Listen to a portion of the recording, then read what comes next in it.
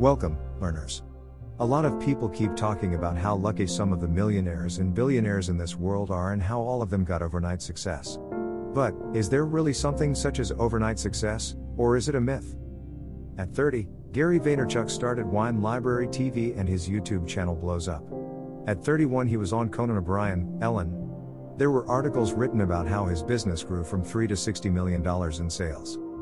He got a lot of emails from his friends in high school during that period when he was showing up in all the magazines and TV shows, and every single one of them said that he was lucky.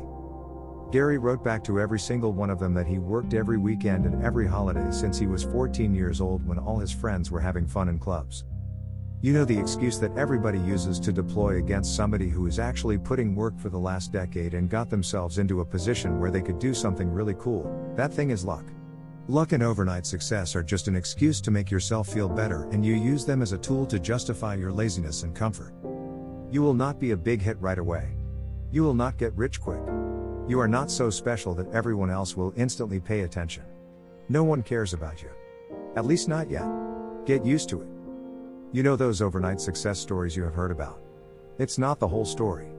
Dig deeper and you will usually find people who have busted their asses for years to get into a position where things could take off. And on the rare occasion that instant success does come along, it usually doesn't last. There's no foundation there to support it. Trade the dream of overnight success for slow, measured growth. That's hard, but you have to be patient. You have to grind it out. You have to do it for a long time before the right people notice. You may think you can speed up the process by hiring a PR firm. Don't bother.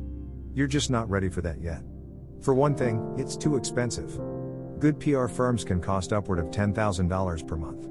That's a waste of money right now. Plus you are still just a no-name with a product no one's ever heard about. Who's going to write about that? Once you have some customers and history, you will have a story to tell. But just launching isn't a good story.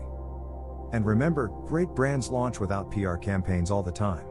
Starbucks, Apple, Nike, Amazon, Google, and Snapple all became great brands over time, not because of a big PR push up front. Start building your audience today. Start getting people interested in what you have to say. And then keep at it.